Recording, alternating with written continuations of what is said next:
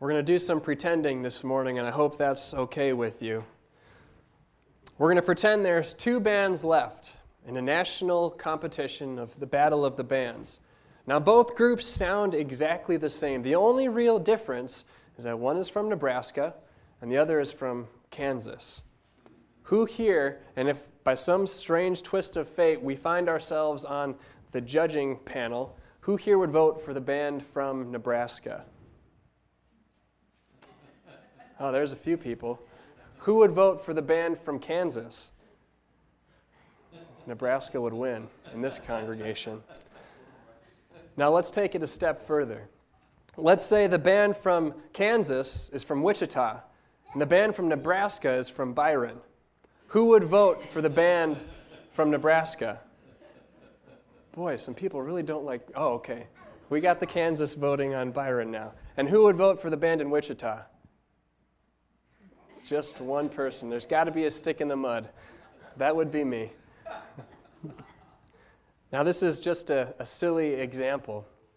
But why would we vote for these different places? We would vote because somehow we identify with these groups. Whether it's we think that we might know the people. If they're playing from Byron, we probably do know that, or you probably would know them. But if they're from Wichita, you probably don't. Everyone loves a hometown hero. I'm not sure what about it makes it so appealing, if it's that you know the person, or that if by some chance their fame and success rubs off on us slightly just because they're one of us. They're from our hometown. Or maybe we like to think that because they're one of us, we're one of them, and their fame and success we can claim as our own as well. I'm not sure what it is, but we all like a hometown hero story, don't we? In our passage this morning, Jesus goes back to visit his hometown, the place where his family is from, Nazareth, the place where Jesus grew up as a boy. Now, he's just beginning to become a bit of a celebrity. One would think his neighbors would be all excited to have him back in Nazareth, and that they would throw him over their shoulders and laud him around the city saying, "Hey, this is our guy, he's one of us." But that's not exactly how it all plays out. Luke records the event for us in Luke chapter 4, verses 16 through 30. And the account tells of a prophet foretold, an entitled crowd, and a rejected Savior. Open your Bibles with me, and please stand if you're able as I read Luke chapter 4, beginning at verse 16 through verse 30. Luke 4, verses 16 through 30, reading in Jesus' name. And he came to Nazareth, where he had been brought up, and as was his custom, he entered the synagogue on the Sabbath and stood up to read. And the book of the prophet Isaiah was handed to him, and he opened the book and found the place where it was written, "The Spirit of the Lord is upon me, because he anointed me to preach the gospel to the poor. He has sent me to proclaim release to the captives and recovery of sight to the blind, to set free those who are oppressed, to proclaim the favorable year of the Lord." And he closed the book, gave it back to the attendant, and sat down. And the eyes of all in the synagogue were fixed on him. And he began to say to them, "Today this scripture has been fulfilled in your hearing." And all were speaking well of him and wondering at the gracious words which were falling from his lips. And they were saying, "Is this not Joseph's son?" And he said to them, "No doubt you will quote this proverb to me, 'Physician, heal yourself. Whatever we heard was done at Capernaum, do here in your hometown as well.'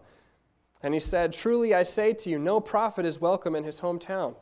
But I say to you in truth, there were many widows in Israel in the days of Elijah, when the sky was shut up for 3 years and 6 months, when a great famine came over all the land. And yet Elijah was sent to none of them, but only to Zarephath, in the land of Sidon, to a woman who was a widow. And there were many lepers in Israel in the time of Elisha the prophet, and none of them was cleansed, but only Naaman the Syrian. And all the people in the synagogue were filled with rage as they heard these things. And they got up and drove him out of the city and led him to the brow of the hill on which their city had been built, in order to throw him down the cliff. But passing through their midst, he went his way. Father God, these are your words, and your word is truth. We thank you for your word. Lord, we pray this morning that your word would do its work in our hearts and our lives today. Open our ears to hear the message that you have for us today. In Jesus' name we pray. Amen. You may be seated. The first part of this passage tells us of a prophet foretold. In verse 23, it's kind of an awkward place to start this passage. It starts sort of in the middle of this story. So we went back to verse 16 to find the start of this story. And we see that Jesus is back in his hometown. He's doing what he usually did, what his habit was, what his custom was. He went to the synagogue on the Sabbath to worship, and he began to teach. And in verse 17, it says that he was handed the scroll of Isaiah. He opens it up and he finds a specific passage and he begins to read this passage. He reads these words to the crowd gathered to worship that day. "The Spirit of the Lord is upon me, because he anointed me to preach the gospel to the poor. He has sent me to proclaim release to the captives and recovery of sight to the blind, to set free those who are oppressed, to proclaim the favorable year of the Lord." And there's a lot of information contained in those two verses. But I don't necessarily want to pick apart this verse right now. But I want to put you back in Nazareth in that day. Imagine with me that you are part of the crowd. And in walks Jesus. You've known about him for quite some time. You used to play together. He was always the rule follower. He was always the one who was listening to his parents, and he never snuck out past curfew. And now he's back, and he comes to the synagogue to worship alongside you, but also to teach. He's handed a scroll, and he reads this passage. And after reading this passage, verse 20 says that he closed the book, he gave it back to the attendant, and sat down. And the eyes of all in the synagogue are looking at Jesus, waiting to hear what he has to say. They're waiting to hear what Jesus has to say about this passage. What insight can he bring to them? What will he teach us about the prophet Isaiah? And just like that, he announces that he is the prophet that Isaiah was speaking of. He is the prophet that was foretold from way back when. He says, "Today, this scripture has been fulfilled in your hearing." Jesus explains to the synagogue in his hometown that he is the prophet they'd been waiting for. They don't need to wait anymore. That he is the one who's been appointed to preach the gospel to the poor, to proclaim release to the captives, recovery of sight to the blind, to set free the oppressed, to proclaim the favorable year of the Lord. Jesus is the one to announce the kingdom of God to them here in Nazareth, and to pronounce that the kingdom of God is here in him. The crowd is excited, but they're not quite sure how to handle this information. The text says that all were speaking well of him and wondering at the gracious words which were falling from his lips, and they were saying, "Is this not Joseph's son? We know Jesus. How could this be? We've grown up with him. How could he be the prophet that we'd been waiting for?" The text doesn't give the impression that the people don't believe what Jesus is saying. They just don't know how to process it. Jesus is the prophet that's been foretold from of old, the one they've been waiting for, and now he is here, and he's from Nazareth. He's one of them. What does this mean for them? And Jesus isn't just a hometown hero. He's not just a hometown celebrity who is going throughout Israel, but he's a hometown prophet, and he's come to bring the good news and to release the captives. He's come to bring freedom to the people of Nazareth, and they're excited. Jesus continues to teach the crowd with words that don't win him any more followers, words that don't give him any more popularity. Naturally, the people wonder, how can they know that Jesus is a prophet? After all, they grew up with him. He is one of them. And here he is, this hometown hero, this long-awaited prophet. And he tells the crowd these words, "No doubt you will quote this proverb to me, 'Physician, heal yourself. Whatever we heard was done at Capernaum, do here in your hometown as well.'" And Jesus cuts through to the feelings of this entitled crowd. He cuts right to the heart. They think that because he's one of them, because they're in Nazareth and now Jesus is back in his hometown, they're entitled to see these good works. He's done special things in Capernaum. What is he going to do here? What will he do now? It wasn't out of the ordinary to ask a prophet for a sign that they can know whether or not this prophet was true. This prophet was from the Lord. It happened all throughout the Old Testament. And here is Jesus saying, "No doubt you'll quote this proverb to me, 'Physician, heal yourself.'" Jesus brings up a proverb about identifying a doctor. Now, none of us would go to a doctor who deals with, let's say, for instance, allergies, if this doctor, every time you go and visit him, is always blowing his nose and sniffling because he doesn't have his allergies under control. We wouldn't do that, would we? Because this doctor doesn't know how to heal himself. We have proverbs like this and ideas like this around still today. I was at a restaurant one time where all the waiters and waitresses had this saying on the back of their shirts: "Never trust a skinny cook."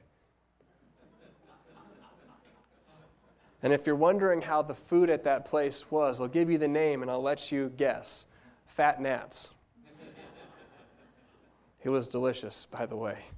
It was good. But getting back to the text, Jesus tells the crowd that they'll be asking for signs. They'll ask him to show some signs for them because he did it in Capernaum. Now that he's in his hometown, what will he do to show everyone, all these people that he had grown up with, that he was the prophet who he said he was?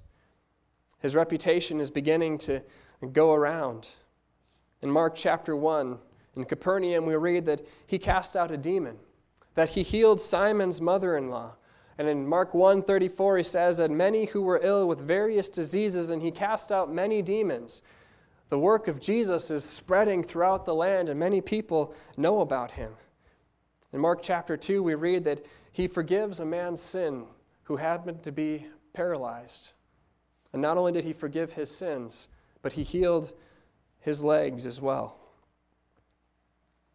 The crowds at Nazareth were anxious to see what kind of signs Jesus would do among them. Surely he'd do greater things here in his hometown. What's Jesus going to do? And they wait. But Jesus continues on. And rather than telling them what sign he's going to do for them so that they might believe that Jesus is the prophet he says he is, Jesus tells them of two other prophets to Israel. He tells them of Elijah and Elisha, both of whom were prophets to Israel, and he tells them of the works that they had done, of miracles that they had done. Of Elijah, while there was a famine in the land for 3.5 years, where did he go? There were plenty of people who were struggling to make ends meet in Israel. But Elijah isn't sent to one of them. He's sent to a Gentile. He's sent to a widow in Zarephath. And he makes sure that her oil and flour doesn't run out until after the rains come back again. And then there's Elisha, who's not sent to another Israelite, but he's sent again to another Gentile, to Naaman the Syrian. There were plenty of lepers in Israel at this time, but he doesn't heal an Israelite. He goes and he heals a Gentile. God's grace extends to them as well. And instantly, the crowd gets the implication of what Jesus is saying. God's grace isn't received because of any specific nationality or any outside works. Jesus isn't coming just for us, just for Nazareth. He's not just our guy. He doesn't come to give us any special privileges just because we have this external connection. God doesn't owe his grace to anyone, not even the people Jesus grew up with. And the truth is that no one deserves his grace. Not the Israelites in the time of Elijah and Elisha. They didn't deserve to be healed or to have their food not run out. Not the Nazarenes in the time of Jesus. They didn't deserve any special privileges or any more signs that then were given in Capernaum. And not even the dear old saints who've dedicated their lives to service in the church. They don't deserve God's grace. No one deserves his grace. Instead, everyone who's ever walked this earth deserves the same thing. As Paul tells us, the wages of sin is death. And as each one of us identifies here today as a sinner, and if we don't identify ourselves as sinners, we're lying to ourselves, and therefore we are still sinners. But as each one of us are sinners, the wages that we earn, what we deserve, is death. Physical and spiritual separation from God for all eternity. The crowd caught what Jesus was saying that day. And it didn't go over well. Just like this idea of God's grace being extended to all people doesn't sit well with some of us, myself included. Do we realize that we are no more deserving than people who are gathering together this morning in more liberal denominations? We're no more deserving of God's grace. Do we realize that we are no more deserving of the claims to God's grace than jihadists who are persecuting Christians on the other end of the world? Do we realize that we are no more deserving of God's mercy and grace than pedophiles in prison? We don't deserve God's grace because each one of us are sinners. Well, the very thought of ourselves identifying ourselves with them or with those kinds of people is repulsive to some, and it makes our blood kind of boil because we want to separate ourselves as much as we can from those types of people.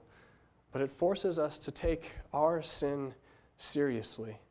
It forces us not to take it lightly, but to acknowledge it for what it is, sin. Rather than deceiving ourselves into thinking that our sin is somehow different, that our sin is somehow more natural or more okay in God's sight, that it's not as bad, that it's not as damning in God's sight, we acknowledge that it is just as evil and wicked and repulsive in God's sight, and we don't deserve God's grace. It's not hard to imagine why the crowd that day got so angry at Jesus. They thought that they were somehow more deserving of Jesus' good works than others because they had this external connection. They thought that this connection to Jesus might gain them some special privileges or special blessings, and a lot of times we think the same things as well. Whether we grew up going to church and so we think that for some reason that entitles us to more of God's grace, it doesn't. Sadly, they were mistaken, and sadly we too find ourselves mistaken. But the most saddening thing, however, is what they did with Jesus. They rejected the Savior. Here's Jesus, who's come to announce that he is bringing good news, release to the captives, sight to the blind, freedom to the oppressed, and the Lord's favor upon the people. And did the people want it? By their actions, we see they don't want it, not at the current cost, not when it will cost them their pride, not when it will cost them to honestly take into account their sin and to realize that I don't need God's grace. I need God's grace. I don't deserve God's grace any more than anyone else. And if we aren't willing to acknowledge our sin and repent of it, there is only one other alternative. And verses 28 through 29 gives us a glimpse of what that alternative is. It gives us a glimpse at our natural human condition, how we tend to take it when people point out to us our sin, when people point out to us that we need God's grace. It says this, and all the people in the synagogue were filled with rage when they heard these things. And they got up and drove him out of the city and led him to the brow of the hill on which their city had been built in order to throw him down the cliff. The only other alternative is to destroy whoever or whatever it is that is pointing out our sin to us. Whether it just means getting rid of that person who says, this isn't right, you shouldn't do this. Whether it means closing yourself to God's word which says this is sin. Or whether it means just throwing out that passage and saying, that doesn't apply to me. We need to acknowledge our sin, not just get rid of the messenger that tells us we are sinners in need of God's grace. But here's Jesus, who literally comes to this town of Nazareth, who comes to these people who he grew up with, who he had lived amongst for many years, to announce that he has come to save them, that he has come to bring release to them. And how do the people respond? They run him out of the synagogue, and they literally try to kill him. And on the Sabbath, nonetheless, they are asking for a sign. And Jesus doesn't give them any sign until he reaches the edge of the cliff. So see this picture here. They take Jesus out of the synagogue. They run him up to the edge of this cliff. So Jesus has nowhere to go but down the cliff. They're trying to get rid of him that way, crowding him to the edge of the cliff. And what does verse 30 say in the text? Jesus, passing through their midst, he went his way. I don't know if any of you have been around an angry mob before, but it's not easy to just pacify them like that. Jesus couldn't put on some disguise and hide himself amongst this crowd. They were out to get one person, and they surrounded him. Jesus didn't say, look, there's a deer, and have everyone look over there so he could run away. He could do that. He's God, but they wouldn't fall for it. Jesus just walked right through the crowd. this angry mob who was ready to kill Jesus, who was out for blood, and he just walks right on through them. The only way you can describe that is miraculous. Jesus gave them the sign that they were looking for. And they're standing around at the top of this hill, arguing with one another, angry, wondering what happened to Jesus. Where is he? Is he down there? Did we get rid of him? And he's nowhere to be found, with no trace. And Jesus just keeps right on walking by. They had rejected Jesus, and so he left. Jesus didn't leave them because he rejected them. Jesus left because they rejected him. And there were other people who were captive.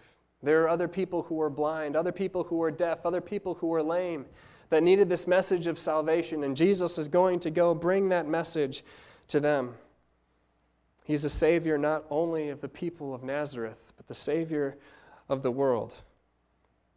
And how Jesus would proclaim this release, how Jesus would accomplish this release, this setting free, ironically, would be by ignoring the crowds of his own countrymen who said words that are pretty similar to what he said in verse 23, "Physician, heal yourself." Ignoring the angry crowds, saying, "He saved others, let him save himself and come down from the cross. If he is the Christ of God, his chosen one, let him save himself." There's that proverb that Jesus said, "No doubt you will say this to me." And did Jesus listen to them? No, he had more important things to do. He had more important things, as in dying for their sins and saving them through his death on the cross. And that was how he proved that he was the Christ, the chosen one of God, not by coming off. The releasing of the captives, this good news that he came to preach, was that he came to save sinners, wherever they might be, whoever they might be. That he came to be the Savior of the world, not just of one people group, but the Savior of all people. As John writes down for us, he came to his own, and those who were his own did not receive him. But as many as received him, he gave the right to become children of God to those who believe in him. But as many as received him, he's not just limiting himself for one people group. Jesus came for all people, to save all people from their sin. Jesus didn't go to Nazareth that day because they were his hometown crowd and they deserved a special visit from Jesus. Jesus went to Nazareth that day because they were sinners in need of a Savior, and he came to proclaim that he was the Savior they needed. Jesus proclaims forgiveness of sins and salvation to you today, not because you deserve it or have earned it in any way, but simply because you are a sinner in need of God's grace, in need of a Savior. And Christ, in his grace and mercy, comes to us through his word. And the question that is left for us is, do we demand that he show us a sign before we believe? Will we hold on to the idea that for whatever reason God owes us this forgiveness, that God, I got myself out of bed this morning to come here, so you deserve to give me these things. You have to give me these things. Or do we come to Christ humbly, admitting, Father, I need your grace. I can't do this on my own. I am a sinner, and I can't cleanse myself. I need you to cleanse me. Do we recognize that as much as we don't like to admit it, our sin puts us in need of God's grace and mercy just as much as everyone else? Just like the people of Nazareth on that day, you and I need a Savior to proclaim the good news to us, that God in Christ has come to us. And praise be to God that through his word he comes to us and proclaims to you that he has come to save you. Accept this message, receive him, and believe in this prophet who is foretold from of old. Let's pray. Father God, we thank you and we praise you for not waiting for us to get our act together to come to us, but coming to us while we were yet sinners, for revealing to us your Son, your love, your grace and mercy, your kindness, your will for us is that we be saved through what Christ has done. Jesus, thank you for not giving in to the crowds that day, for not coming down from the cross, but going through that death so that we might be saved, for rising again as well so that we might be raised to newness of life. We thank you and we praise you. Father, we pray for those who are still trying to walk through this life on their own, who don't yet acknowledge that they need your grace and your mercy. Father, reveal yourself to them and save them, Father, from their sins. We thank you, Lord, that you have come to proclaim this message to us. Though we are undeserving, we accept it, we receive it. We rejoice, Jesus, that you are our Savior, our Lord. In Jesus' name we pray. Amen.